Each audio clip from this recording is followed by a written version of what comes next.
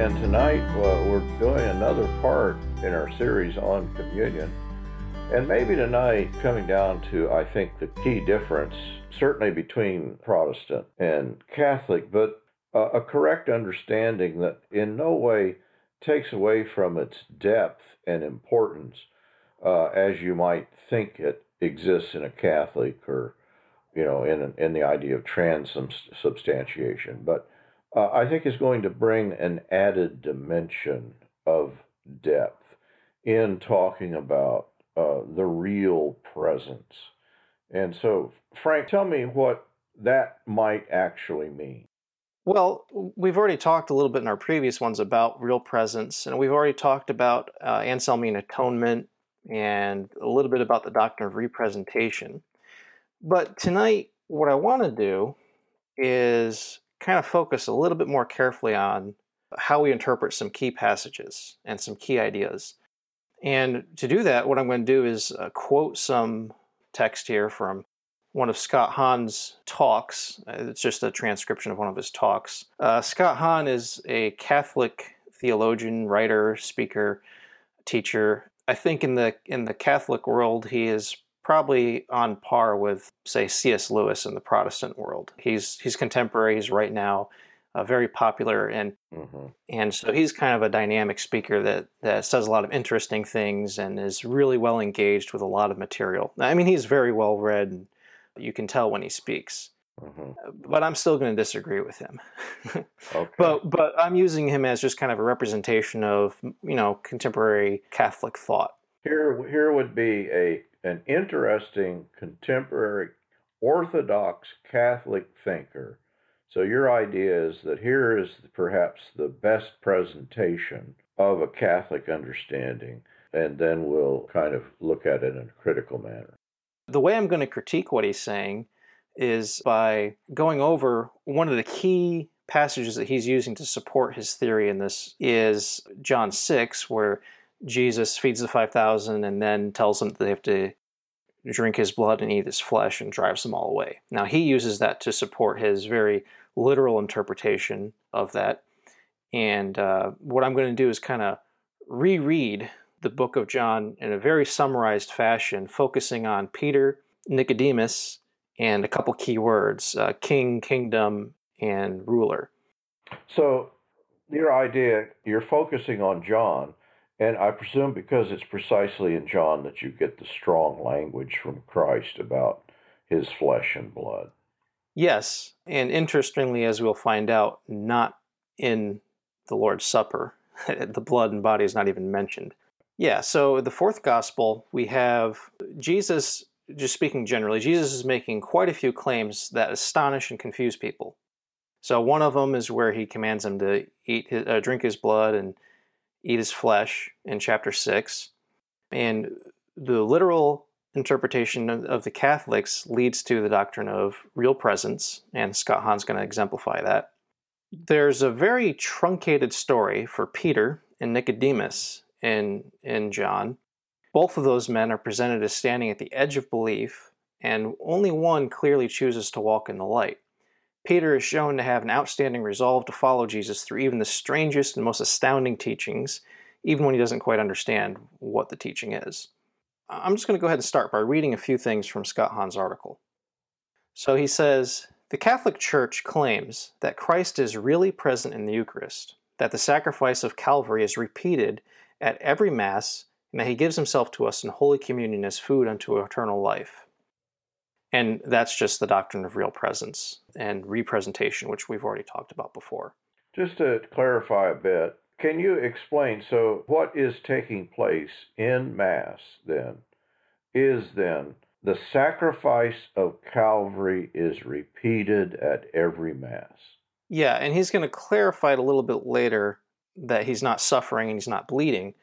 Well, the way that they talk about it in their doctrine of representation, and what that basically does is using Aristotelian ideology that you have the accidens and the substance or the forms being separate. So what happens is that the substance of the bread and the wine changes into the substance of the body and blood of Christ, but the accidens, which are all of the physically manifested evidence, what you see, what you taste, what you feel, remain that of bread and wine. So you cannot physically tell that it has changed, yet it really has. And that's how they explain that. And the way that Christ is able to do that is because he has resurrected and because he has suffered, and because his suffering was this infinite thing, that he is able to represent what he went through to the Father without having to re-engage in that process himself physically. He's able to reflect that past experience, that infinite experience to God again and again, and so thus, and also to us, and so therefore we are able to participate in that sacrifice again and again and again. And the idea then, and to see if I've got this right, it's not that it's repeated, but that in a sense that eternal moment is one that we can enter into again and again in the Mass. Yes. And, well, I'll skip ahead and quote, Scott Hahn says, that's the whole point of the resurrection, incidentally. And I'll read it again in the broader quote when we get to it. So, I mean, he's making no small point. For him, the resurrection is not significant in the sense of giving us hope for us ourselves attaining the resurrection, which I think is kind of the clear message you get throughout the Gospels and especially in the Pauline writings. No, the point of the resurrection, the reason Jesus had to be raised, is so that he can continue to present himself. He can make himself available as the Lamb of God to be consumed continuously. And that's precisely what you're going to disagree with. Yeah. Okay. So Scott Hahn makes another claim. He says, what happens when you differentiate and separate body and blood? You signify death. When your body and blood are separated, death begins. And I have to agree with that statement. What I disagree with is his application. Jesus is not emphasizing that for the sake of the death itself, but that we are to pick up our crosses and imitate his act of selflessness. And that's the last thing he tells Peter in this gospel, is that he himself is going to take the same cup that Jesus had. So here's another quote from Hahn. No wonder St. Paul says in 1 Corinthians 5, Christ, our Passover, has been sacrificed for us. Therefore what? Therefore we don't have any more sacrificial offerings or ceremonies or feasts and so on to celebrate because all those ceremonies are outdated and done with? No, he says, Christ our Passover has been sacrificed, therefore let us keep the feast. And he goes on to talk about how we take out the leaven of insincerity and we have this unleavened bread. What's he talking about? Christ, our Passover, has been sacrificed. Therefore, we've got to achieve the whole goal of that sacrifice. The second half is communion, where we eat the lamb. Now, you can't eat a lamb cookie in Egypt. If you didn't like lamb, you couldn't have your wife make lamb bread, little biscuits in the shape of lamb, and say, God, you understand, we just can't stand the stuff. No, you do that, your firstborn would die. You had to eat the lamb. Jesus Christ has said to us, my flesh is food indeed, and my blood is drink indeed. He who eats my flesh and drinks my blood has everlasting life. So here he's making an exact literal equation between the lamb sacrificed in the Old Testament and its literal consumption by the Jews and Jesus. Yeah. I think just being trapped in this literal understanding, and I can see why you would make the confusion, because when we first read what Nicodemus said, his first question, then Jesus answered, it seems like Jesus is explaining the metaphor. But if we look carefully at that, that's actually not the case. It's the same pattern being repeated. He responds with confusion, and Jesus lays more on it. And that's exactly the same thing he's doing here. The people are confused, and he lays it on thicker and heavier. But we'll get into that a little bit more later. So the last quote I want to read from Scott Hahn. Christ, through the Holy Spirit, makes himself available as the Lamb of God to be consumed continuously. That's the whole point of the resurrection, incidentally. The Holy Spirit raises up that body and glorifies it so supernaturally that body and blood, which is glorified, may be internationally distributed through the elders and priests of the church, so that all of God's children can be bound back to the Father in the new covenant sacrifice of Christ. He didn't die again. He's not bleeding and he's not suffering. He's reigning in glory and giving us his own flesh and blood. So the purpose of the resurrection is to make the death of Christ distributed and available in a literal sense. Yeah, and really kind of the crazy thing, I think, is that where this ends up with Peter at the end is when Jesus says to feed my sheep, he's going to literally read that too. Literally what Jesus is asking to do is to give his flesh and blood to his sheep. But I just find this so fundamentally wrong, that the entire purpose of the resurrection is about enabling the representation of the body and blood of Christ. It's really hard to reconcile with Paul's understanding as far as hope and promise for ourselves. And even the verses in John 6 that Han's quoting, where Jesus talks about enabling eternal life for those who follow him, in the passage where he's talking about giving his flesh and blood. So it can't be just about dying so that he can give his flesh and blood. Life, even in that passage, is talked about. So resurrection, in your understanding, the resurrection is a passage through death and not in some way that Han seems to be making the death of Christ in some way not a passage that is in some way complete with resurrection, but in fact becomes eternally present through the resurrection. At least for Jesus. I'm not sure how he applies this in general to everyone else. Actually, I don't even have any idea if he thinks resurrection's bodily or not. I haven't read that much of him or enough of him to know that. But yeah, it definitely is disturbing. And what I found, I skipped quite a bit in the article, and he does make a strong effort to back up his claims. He uses a lot of scripture and citations, but what I'm finding, the pattern that I'm finding, is that he's cherry-picking the verses, to support what he wants to say. And he touches on a whole bunch of things. He touches on Luke, Exodus, Corinthians, Revelation, all over the place. But I think just reading through John alone and being careful to look at the whole flow of the story and look at the patterns is enough to undo the whole thing. I want to just read a couple quick quotes from Alexander Campbell. What he says kind of sums up my feeling about it. Also, just kind of the basic idea that he presents is, I think, a good way to think about the language that we have in the Catholic Church. First of all, when we talk about things as sacraments. So Alexander said, "But a sacrament, an annual sacrament or a quarterly sacrament, is like the oath of a Roman soldier from which it derives its name, often taken with reluctance and kept with bad faith.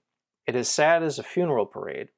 The knell of the parish bell that summons the mourners to the house of sorrow, and the token that awakens the recollection of a sacramental mourn, are heard with equal dismay and aversion. The seldomer they occur, the better." And so what he's saying is that really this theology is developed from an apologetic for a Roman soldier, but it kind of reverts and the religion itself turns back into the sacred oath of a Roman soldier. And I think that should kind of give us some pause to think about what we mean when we talk about sacraments. He goes on to say, "We speak of them as they appear to be, and if they are not what they appear to be, they are mere exhibitions of hypocrisy and deceit, and serve no other purpose than as they create a market for silks and calicoes, and on occasion for the display of beauty and fashion." Which is a little bit dated language, but in other words, if the way we practice communion doesn't inspire us to live like Jesus, then the only thing a church assembly is good for is to provide incentive to buy expensive clothes to show off to each other. And he says, "Amongst the crowds of the thoughtless and superstitious that frequent them, it is reasonable to expect to find a few sincere and devout, but this will not justify their character, else the worshippers of saints and angels might be excused, for many sincere and devout say, Amen." In other words, most people are just filling pews, but for the few of us who may be earnest and devout, yet agree to practice such a diminutive form of communion and act like the two-faced Roman soldiers forced to serve an emperor feigning to be a god, we're responsible for that. He's making a definite turn from Han. Explain to me then what that turn is. Basically what he's saying is that approaching it as a sacrament, what we end up doing is establishing exactly the wrong relationship with God.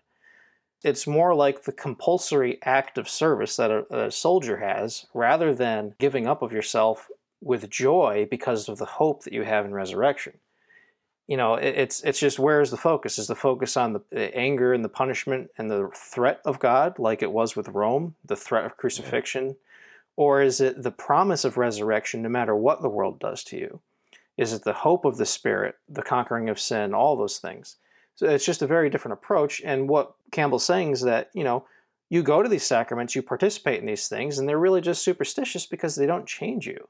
Mm-hmm. Whatever they're doing mystically, it doesn't change who you are. And the experience ends up degrading into that, what we've talked about in the house church thing, the artifice and acting like everything's okay and presenting, showing off who you are, being successful without really even caring about what's happening. He's kind of doing a double critique there, isn't he? That he's obviously departing from a Catholic understanding, but he's also critiquing a Protestant understanding that would not find a depth of transformative meaning in the communion. Yeah, absolutely. And I think the problem with the Protestant movement, and I think this is, it's obvious, that we really haven't rejected the whole Constantinian system. We still use a lot of the same terminology. And what he's arguing in the larger portion of this writing here is really against all denominations that do not regularly practice communion.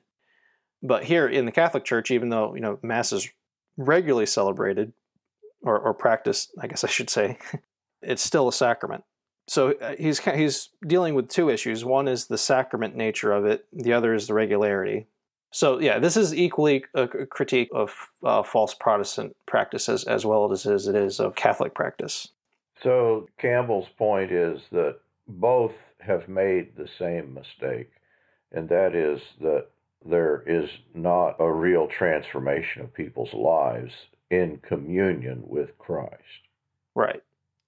And in our previous talks on communion, I've quoted some of his other passages where he talks about how it's a joyous thing, that Christ never sends his disciples away hungry or thirsty.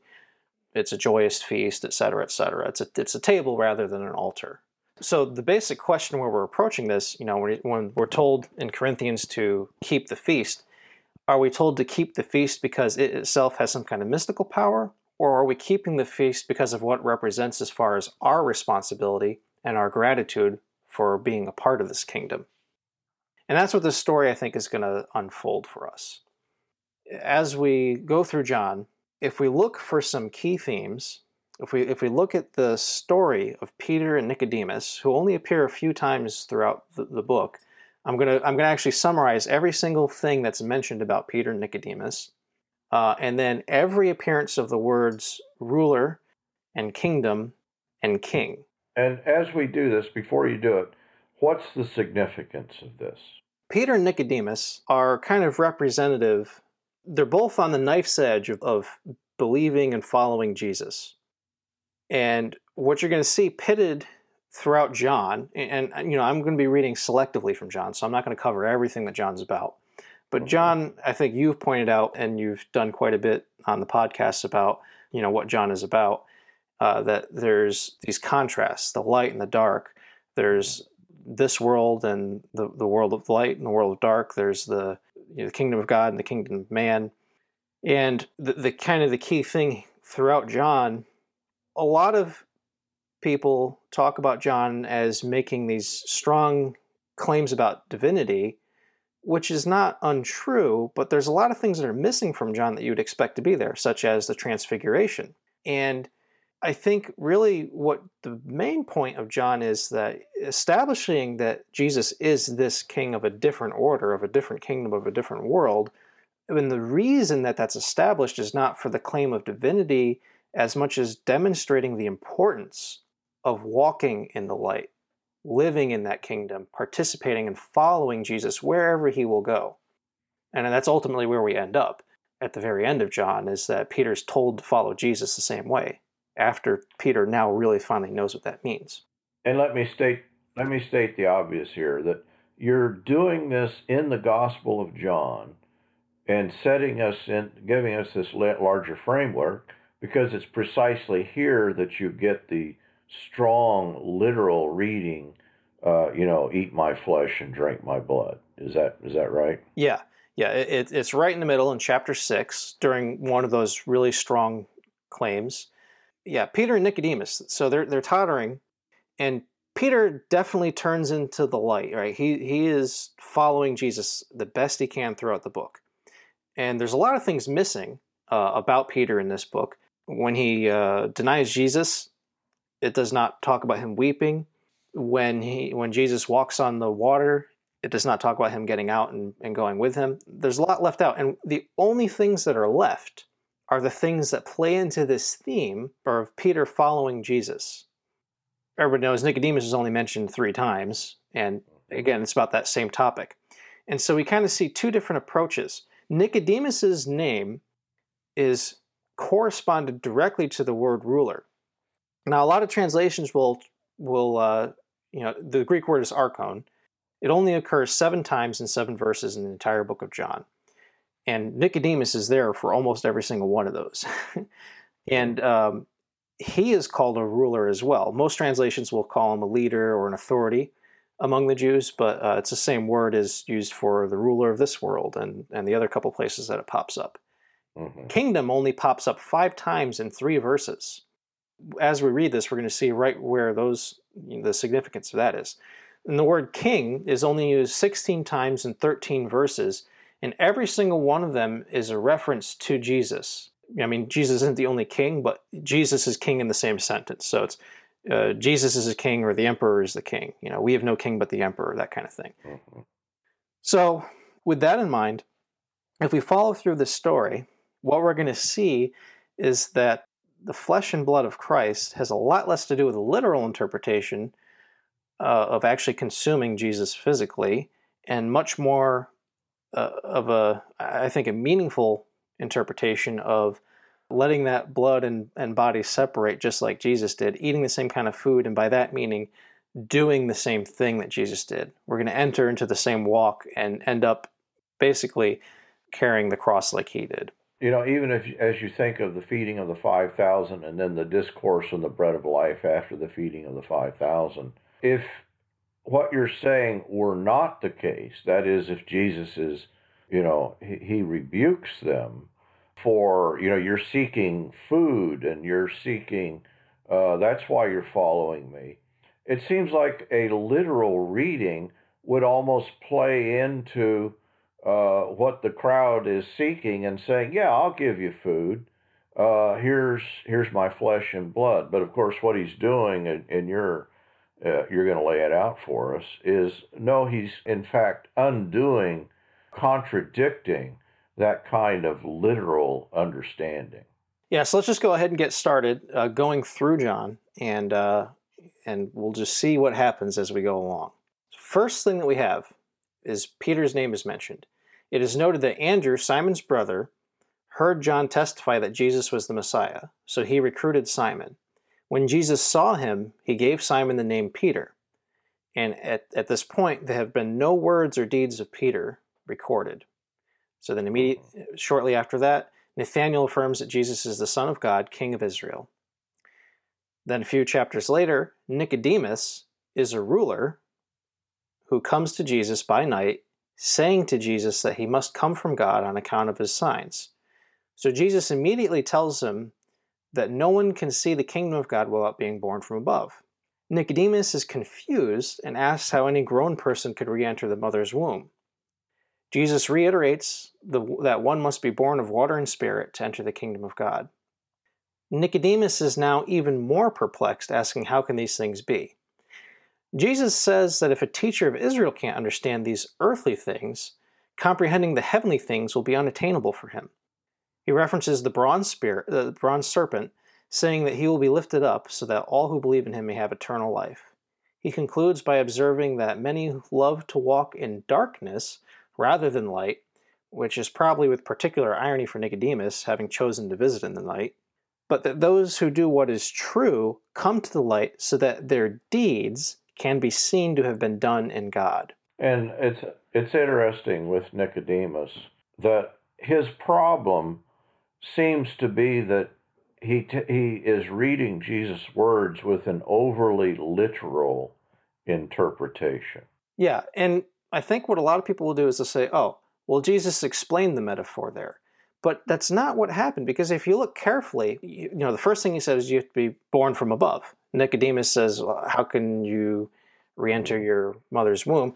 Jesus says that you have to be born of water and spirit. That confuses him more. That was not an explanation that made sense to Nicodemus. Nicodemus said, how can these things be after that explanation? Mm-hmm. So I think a lot of people say, obviously this one was metaphoric, and then the later one in John 6 was not a metaphor. But that's not what Nicodemus thought. What Jesus said confused him even more. So what I'm saying is that later on when we get to 6, where he's talking about his flesh and blood, he's using the same pattern. When the people are confused, he's confusing them more. That does not mean that he's speaking literally. Right. That he's confounding them. Yeah. Shortly after that, we have Jesus encountering the Samaritan woman. One of the key things about that is it's another one of those grand claims. He talks about himself being the living water. And one of the things I think was very key there is that the disciples left him to go get food. They come back and they're saying, hey, Jesus, eat. And he says, I have food that you know nothing about. Again, this confusion, thinking he's speaking literally. Who did one of the Samaritan people give him food? Why is he eating with them? He says, no, the food that I have is to do the will of him who sent me. Okay. And I think that's pretty key. That food, that kind of repeats, because that's what the disciples are to be consuming. And in the end, I think ultimately when he tells Peter to be feeding his sheep, I really think that it's about bringing them into consuming the same kind of food, which is doing the will of God. But we'll see that unfold as we go. And, of course, in self-sacrificial service. Yeah, well, I think primarily. But, that becomes abundantly clear with Peter. So we move on from the Samaritan woman. And in John 6, it's noted that Andrew, Peter's brother, told Jesus that the boy had 5 barley loaves and 2 fish, but it wouldn't go far with this many people. So then Jesus feeds the 5,000. Jesus withdraws to get away from the people because they would make him king by force. Later on, he's found on the other side of the sea, and he tells the crowd that they only want more food. That's why they're there to see him. And instead, what they should do is believe him. So they ask him for a sign so that they would believe him, mentioning in particular that Moses gave them manna to eat right after he told them not to look for food.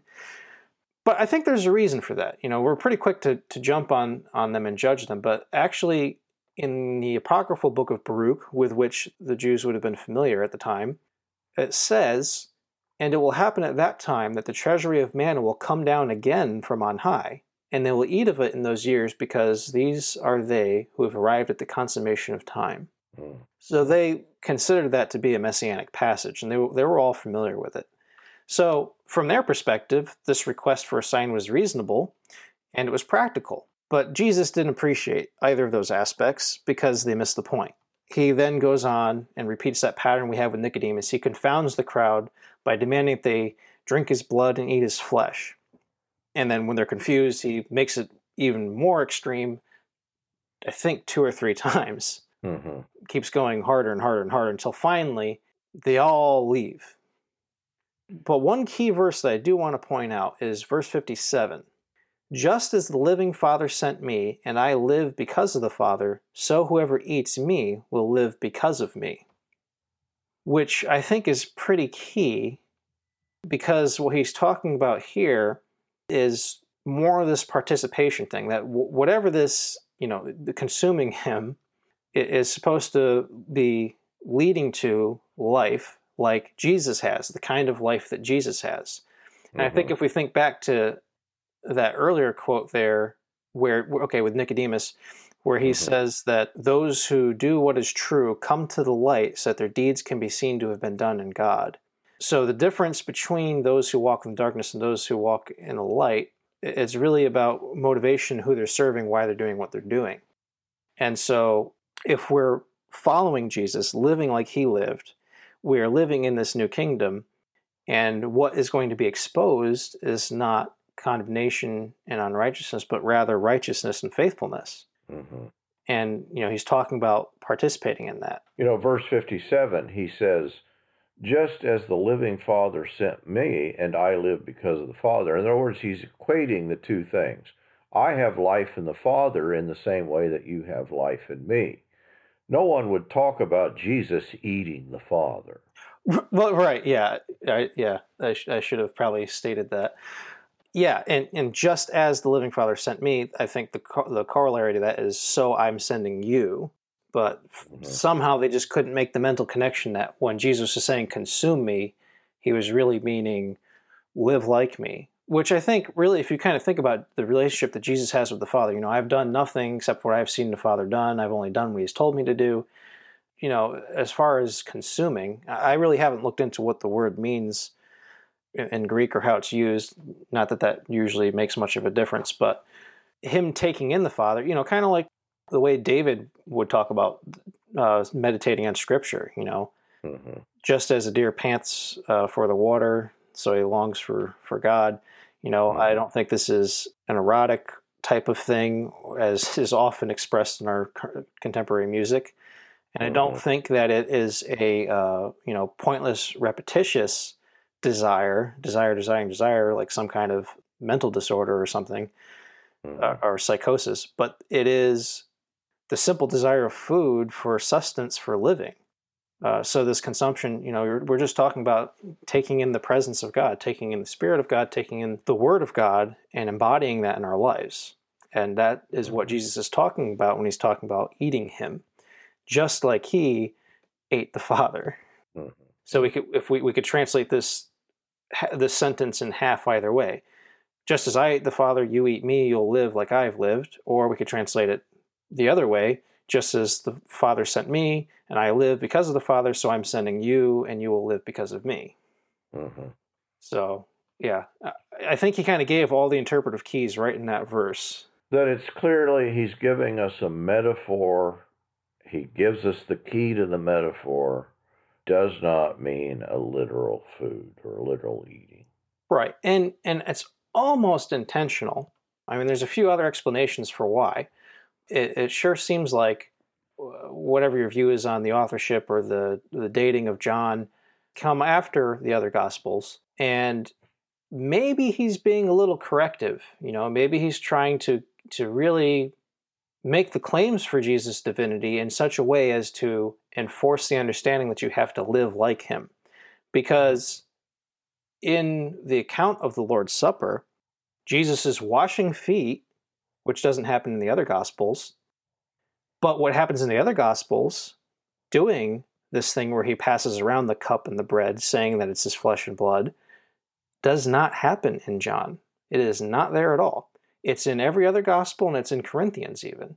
It is not in John. So if that understanding of eating and drinking his blood, or eating his flesh, drinking his blood, was so key, and the literal understanding of John 6 was the way to do it, then it should be at the Lord's Supper, but it's not. As a matter of fact, Scott Hahn therefore has to quote Luke when he's talking about that event.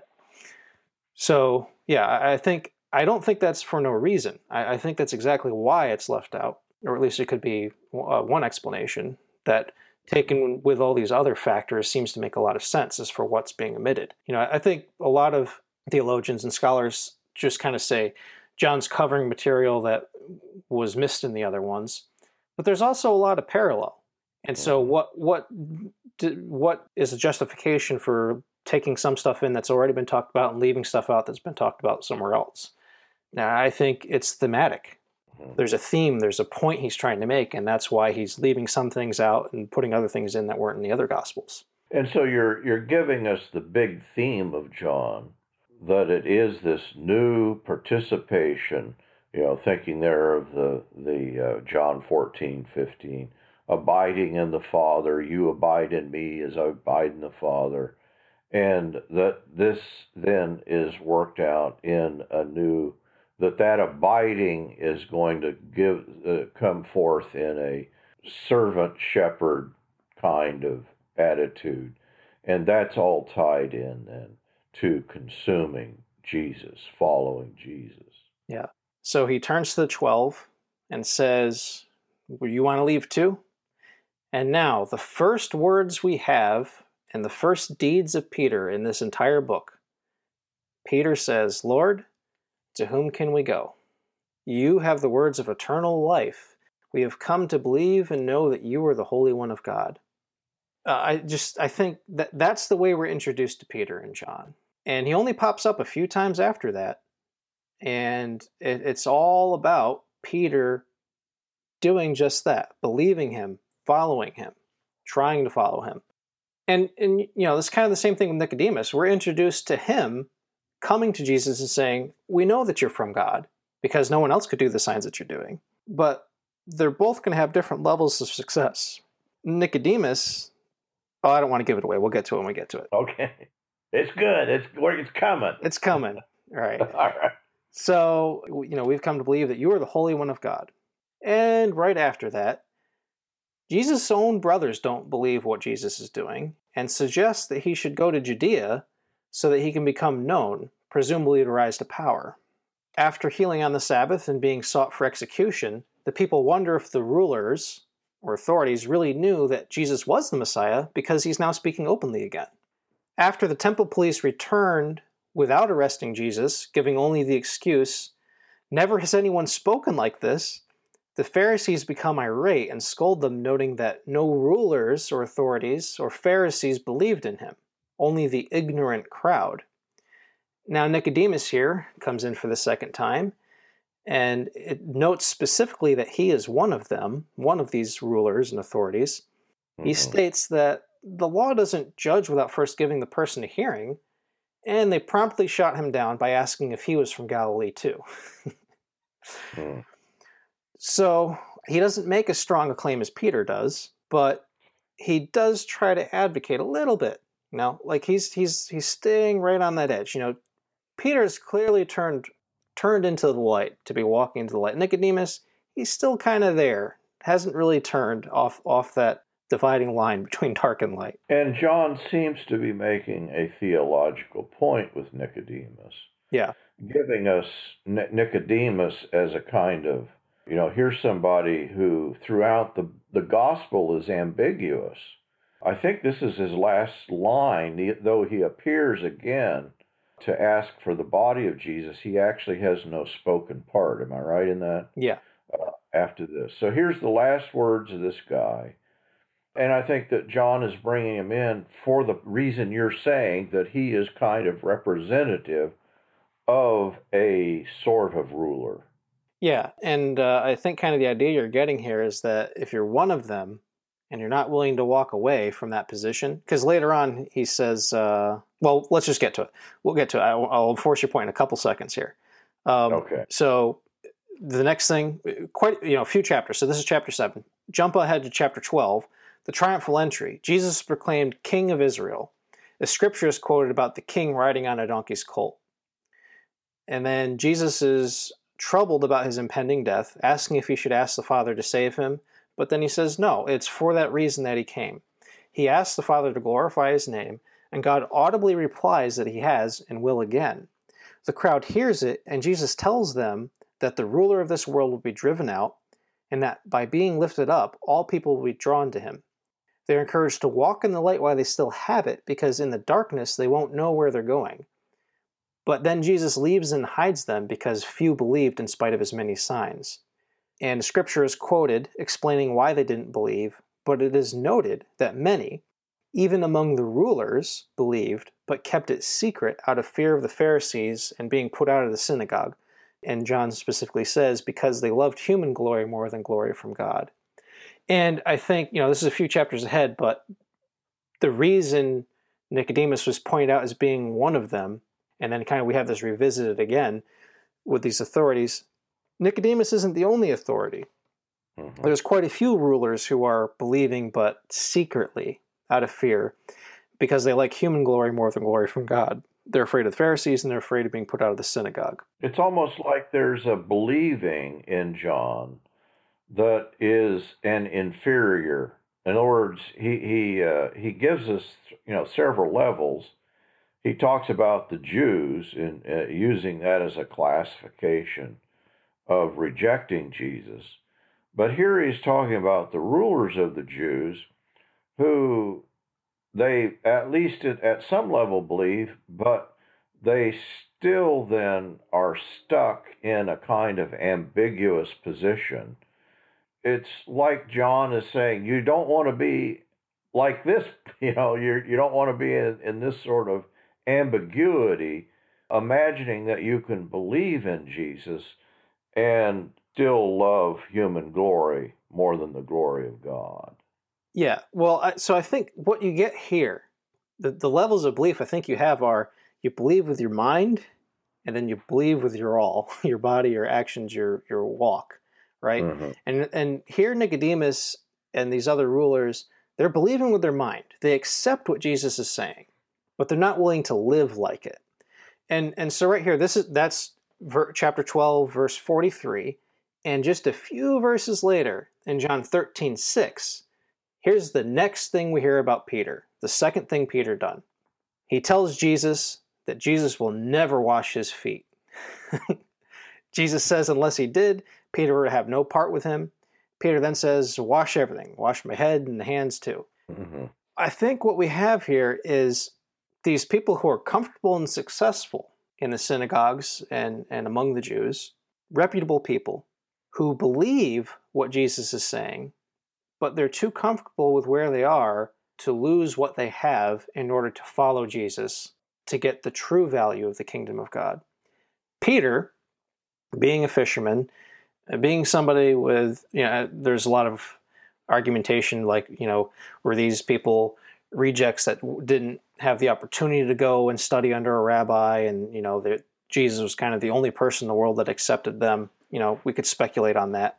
But essentially, I think Peter is in a position where he doesn't have much to lose, and he acts like it a lot, right? Mm-hmm. Even among the disciples, Peter, and I think especially the way John is, Peter's kind of like the voice of them. He does a lot of the talking, and he's the first to say, Jesus, you're not going to do that. You're far above me. He, because he respects Jesus, he's following him, and he's not understanding what, Jesus is saying about, I'm not that kind of ruler. But Peter gets it eventually, right?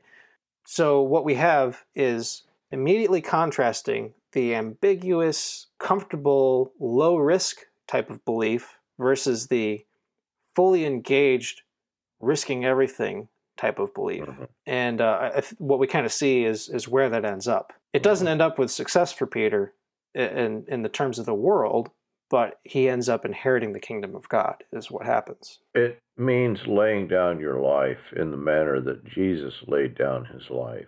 Right. Well, and on that topic, the next thing Peter does, when Jesus mentions that he's going to be betrayed, he motions for the beloved disciple to ask Jesus who would betray him. So then Peter asks Jesus where he would go that he could not follow because he was willing to lay down his life for Jesus. But Jesus predicts his denial instead. And again, so at this point, this is the Lord's Supper, just pointing out again that nowhere in John is the mention of the blood and flesh here in relation to the cup and the bread.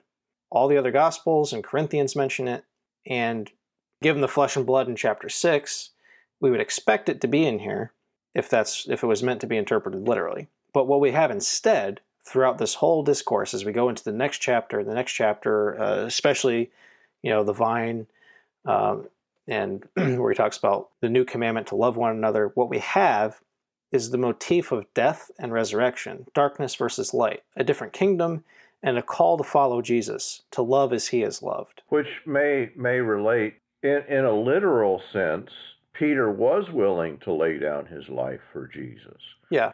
And that's demonstrated in, the garden when he strikes off the ear of Malchus. He's willing to go down in a blaze of glory in a battle. Yeah.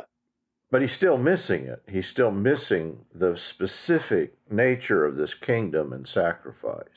Yeah, Peter is willing to die for Christ. And I think we think Peter wasn't really willing to, but no, he was. He went out and struck off the ear of the high priest's slave. I mean, that's, you got to have a little bit of guts to do that. What broke Peter was when Jesus told him, no, I must drink the cup that the Father gave me. That Peter didn't get. I was going to die for you, but now you're saying we're just going to take it? I thought you were going to be the king, right? He still didn't understand what kind of king Jesus was going to be. Nobody does until the end. But before that, Jesus is talking about the coming of the Holy Spirit, and he says that he will not talk about with his disciples for much longer because the ruler of this world is coming, and that ruler has no power over him, but he will lay down his life for the sake of the world. Then he goes on, he's explaining more about the Spirit, and then he promises similar trials and persecutions for his followers. And then Jesus specifically states that part of the work of the Spirit will be to prove that the world is wrong about sin, righteousness, and judgment. And the specific part about judgment, where the world is wrong, is that the ruler of this world has been condemned.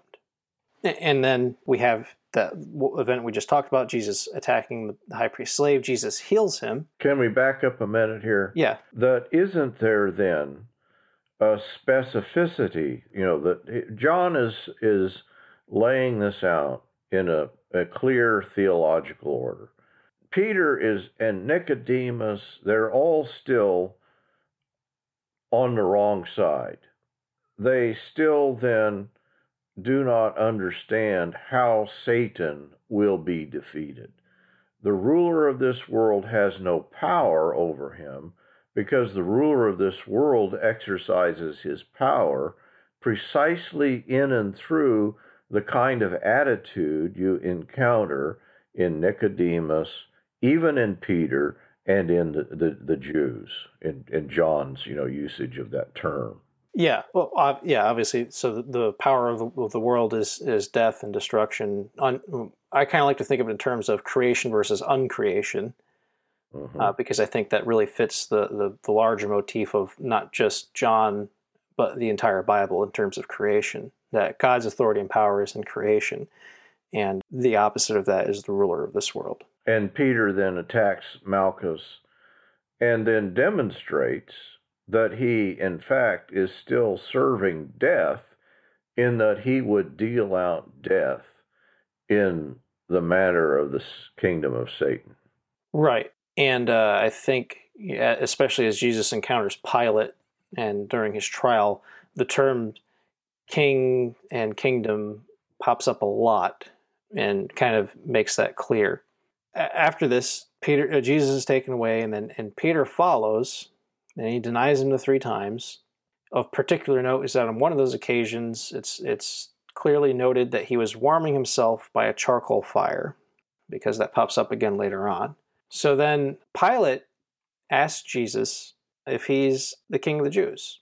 So Jesus tells him that his kingdom is not of the world. So Pilate asks again, well, you are some kind of king then.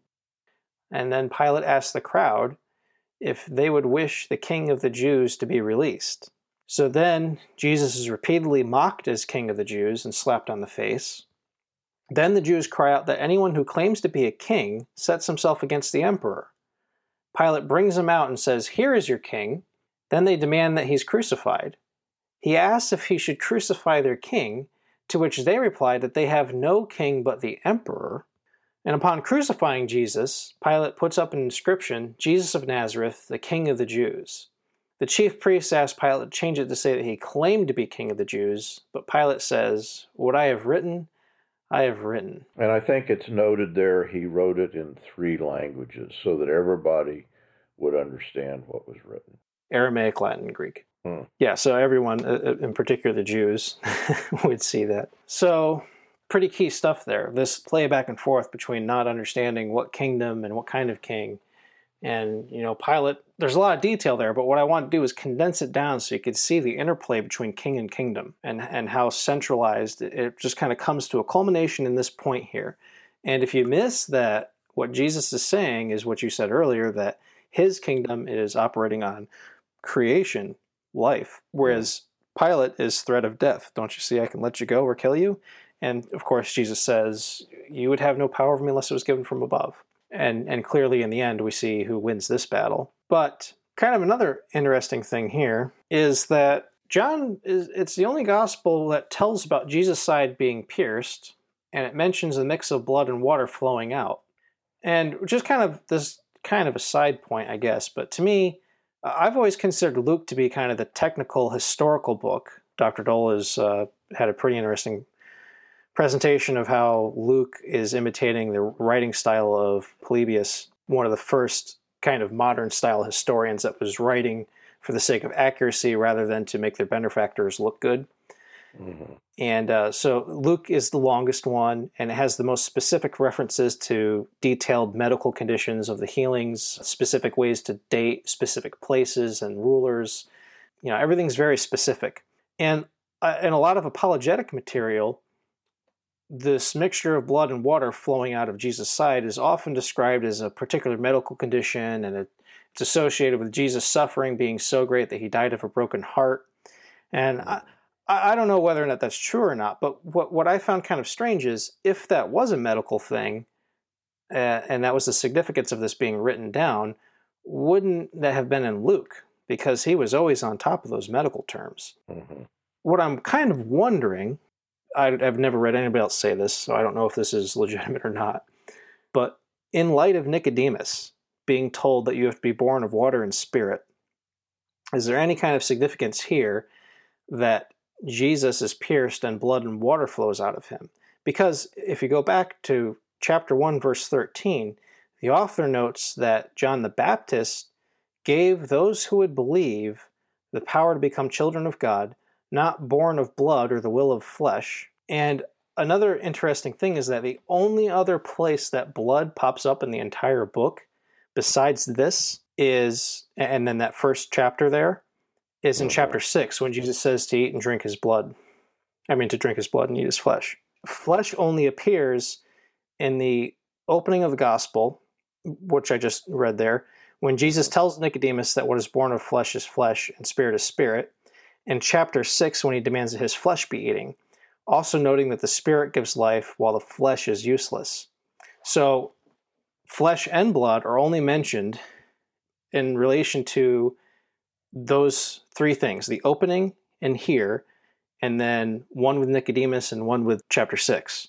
So those two words are very, very rare in John. They only occur around these themes. I don't mean to draw off that point, but of course the word water is thematic in John. Oh yeah, yep. Yeah, that appears all over the place. And so if you think of the significance of the blood and water flowing out, think here of Jesus that, from out of me, that will flow springs of living water. Yeah, Samaritan woman. And so that's what's kind of interesting about this. These words that only appear rarely, blood and flesh, which is with Nicodemus and with Peter, with the first crazy claim and with the second crazy claim. And then water, which is thematic, but it kind of, I think the most significant part about that flowing with water is with the Samaritan woman, right? That's kind of the situation that sticks out the most. So here you have those three stories that are right together, those three characters. And I didn't talk much about the Samaritan woman, but I could have mixed her in just as much, even though she only pops up once. She's kind of a key figure among those who are tottering on the edge of darkness and light. Mm-hmm. And it's kind of funny that right here, all of those things tie together, blood, flesh, and water. And then in chapter 1, too, where it opens, that life, power to become children of God, not born of blood or the will of flesh. It's kind of interesting how those things kind of tie together. And the only reason I mention that is to just kind of ask the question, is this here there for the sense of the symbolism that it provides? And of course, the symbolism may go clear back. This is Karl Barth, but I think Karl Barth is making reference, even to a long-standing tradition, that just as the woman was taken out of the side of Adam, so too the bride, the church, is marked then as emerging from the side of Jesus, that the blood and water that flows out, whether you want to go with that metaphor, that is the way that some have gone and saying that the appearance of water, new life, new life given, through the body of Christ, the church, that here is the first appearance. But of course, as in John, the church is he's already referencing it in many different ways. So it's at least in terms of the life of Christ, you could connect it to the emergence of the church. That's interesting. But is that from what's Bart's book, Christ as Adam, or? I couldn't tell you. I'd have to go back. I'm not sure. Probably is. I knew I should have finished reading that. All right. So then we're getting pretty close to the end here. Now Nicodemus, his last act, and it says specifically he had first come by night. He brings 100 pounds of myrrh and aloes to help prepare Jesus' body for burial. And I'm going to get back to that in just a second, but I want to read the next part, which is then Mary Magdalene runs to tell Peter that the body of Jesus was gone. Peter and the beloved disciple run to the tomb. Peter's outrun, but then once Peter arrives, he actually goes into the tomb first. They both did not understand, but they believed that the body was taken or was missing. And what's interesting there is the last we hear from Nicodemus is he's helping put Jesus in the grave, and Peter is coming to the grave when it's empty. And then, of course, later on, he sees Jesus risen. Mm-hmm. Now, who knows what happens with Nicodemus? I mean, we never really do know. Later on in Acts, a lot of the authorities do fully end up following Jesus, so we don't know. But at least the way John's telling it, there's that ambiguity there. And that seems to be in other words, John's point is not to tell us about this guy, Nicodemus. John's point is to make an illustration that the one, even here in John 19, he's still identifying Nicodemus as the ruler who had first come to Jesus by night. And in this scene, it's Joseph of Arimathea who actually requests the body, and yes, Nicodemus remains silent. And for all eternity, in terms of the theology of John, I think that's sort of where John wants to leave it. Yeah, it definitely seems that way. And like I said, even with Peter, though, there's lots about Peter. I mean, just a little bit more with Peter, but I mean, this is it for Peter. There's not much else about Peter, but we know from the other Gospels, there's tons of other stuff that Peter did and said. But he's just leaving out all of that because there's a one point he's trying to make, and that is how Peter is trying to actually follow Jesus in that way. Particularly what comes up next, as far as picking up the cross and following Jesus, drinking the same cup as him. That Peter has gone right back to fishing. Yes, yeah. Which may be indicative that Peter still needs work. He still needs that you're not going to feed sheep fish. Right. Yeah. He tells them. Let's see who's there. So you've got Peter, Thomas, Nathaniel, the sons of Zebedee, and two other disciples. Peter says, "I'm going fishing," and they say, "We'll go too." So they get out in the boat. They don't catch anything, and I mean, we all know the story. Jesus appears, tells them to go fish over there. They do it. They catch him. They figure it out that it's Jesus. And as soon as Peter hears that, he puts on some clothes, apparently, because he was naked. I'm not sure exactly how naked that was. But at any rate, he jumps into the sea. He swims ashore.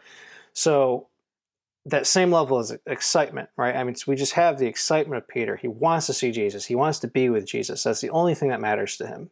And here he's not even going to help them row the boat in the rest of the way. He wants to get there first, right? And that's just kind of what we see with Peter. That's his pattern. That's his who he is. He wants Jesus. And so he goes in there, goes ashore. There's a charcoal fire there, very specific to point that out, with fish on it and bread. Jesus says, "Bring in some of what you've caught." So then Peter goes back and helps him bring in the net that's ripping apart, being full. So then Jesus invites them to have breakfast. So after they ate, and this is kind of the crux of the whole story, Jesus says to Peter, "Simon, son of John, do you love me more than these?" And he does this 3 times. "You know that I love you. Feed my lambs." "Do you love me?" "Yes, you know that I love you. Tend my sheep."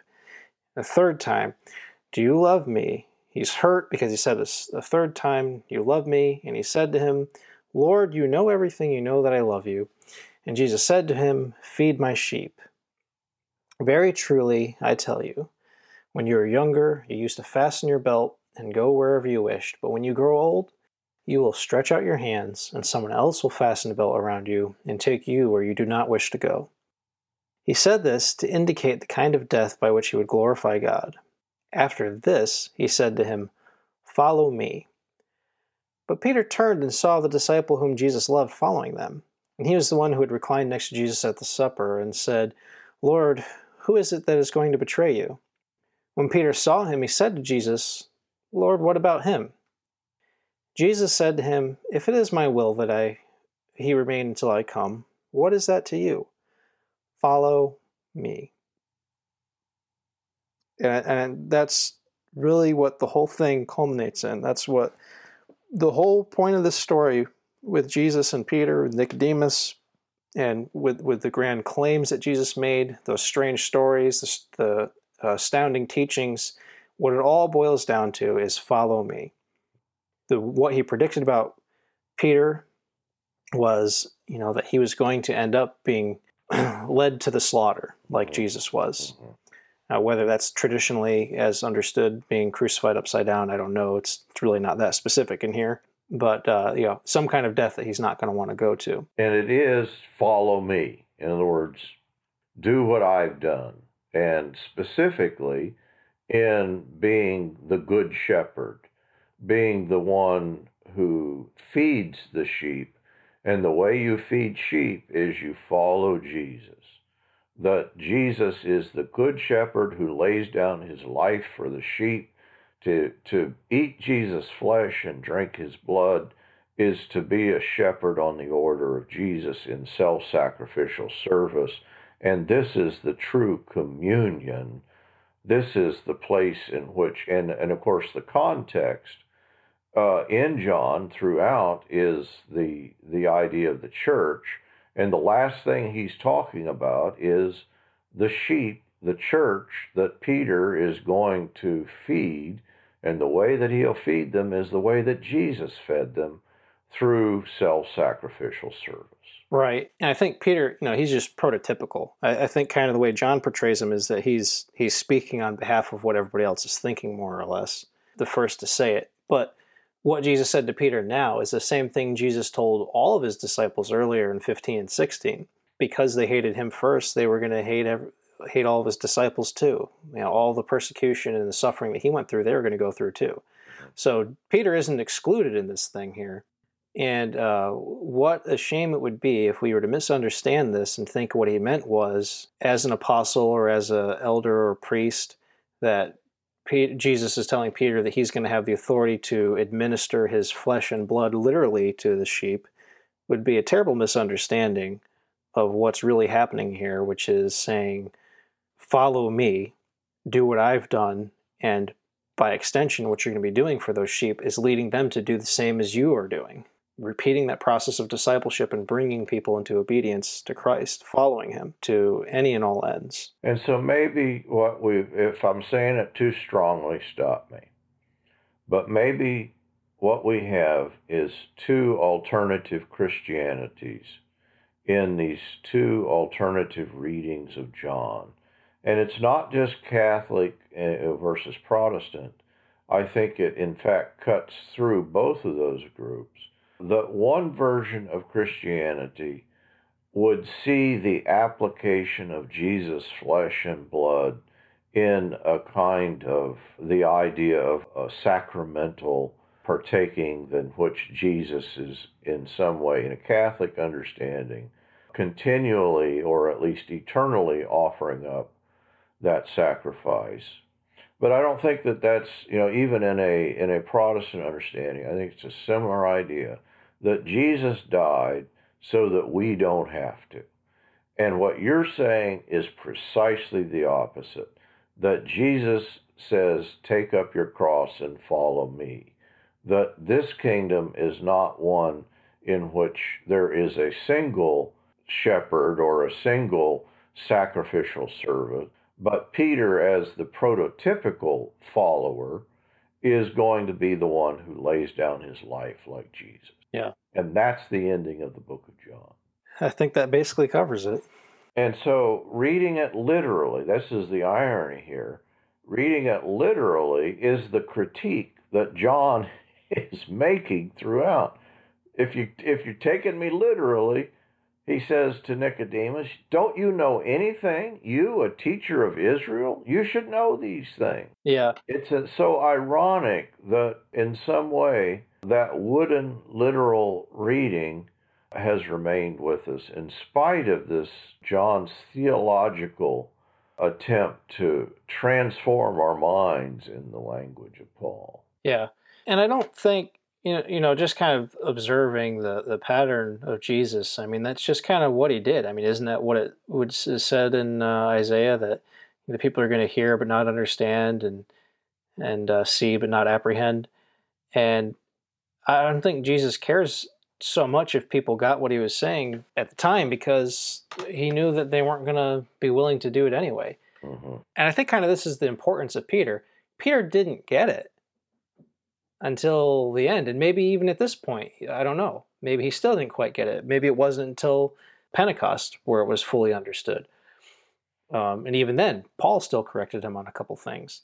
So Yeah. the thing is, though, that what Peter was willing to do that Nicodemus wasn't, was that even though he didn't get it, he still was going to do the best that he understood to be obedient to what Christ was saying as he understood it at the time. Right? And so he's always putting himself out there, doing his best to follow and imitate Jesus, even though he doesn't quite get it. And there's a certain amount of patience that Jesus has with him, that he respects that. And so he's having this conversation with Peter, bringing him through the experiences necessary to fully understand what's happening. Not to say Peter's the only one doing this, but I mean, that's kind of the focus in here. And I think that's the point that's being made by the author of the gospel, that take heart that even though you don't understand, what you need to have is that reckless abandon to follow Christ's actions, even though you don't understand why they work. Mm-hmm. But ultimately, I mean, we know now, the resurrection, that's kind of the key, that all these powers are undone. And you definitely see that later on in Acts with John and Peter standing up before the Sanhedrin. They definitely get it at that point. They're preaching the resurrection, and that's precisely what they tell them to shut up about. And Yep. that's they say, in other words, what Peter could not do in the garden, what apparently he still was somewhat incapable of doing at the end of the gospel, we see him doing before the Sanhedrin Act. Yeah, and specifically that they had no fear. No fear was left. And so then, the ruler of the world was usurped, undone, condemned. Death no longer had any kind of authority, or anybody who worked under that methodology, that kind of kingdom, had any authority over them. Because the only authority they can exercise is the authority of the sword. Right. Resurrection is uncontainable. Well, this is our third talk on communion, and we're going to pass on this subject, obviously continue to practice it, but I think we have the formation of a practice and understanding of the real presence of Christ. Maybe we can use that language, but I hope from the talk tonight we understand that the place in which Christ is present is not in a literal material juice and cracker, but in the body of Christ that has taken up the sacrificial service of Christ. And there we encounter the fullness of the power of the Holy Spirit, and that is a resurrection power that I think is the real presence of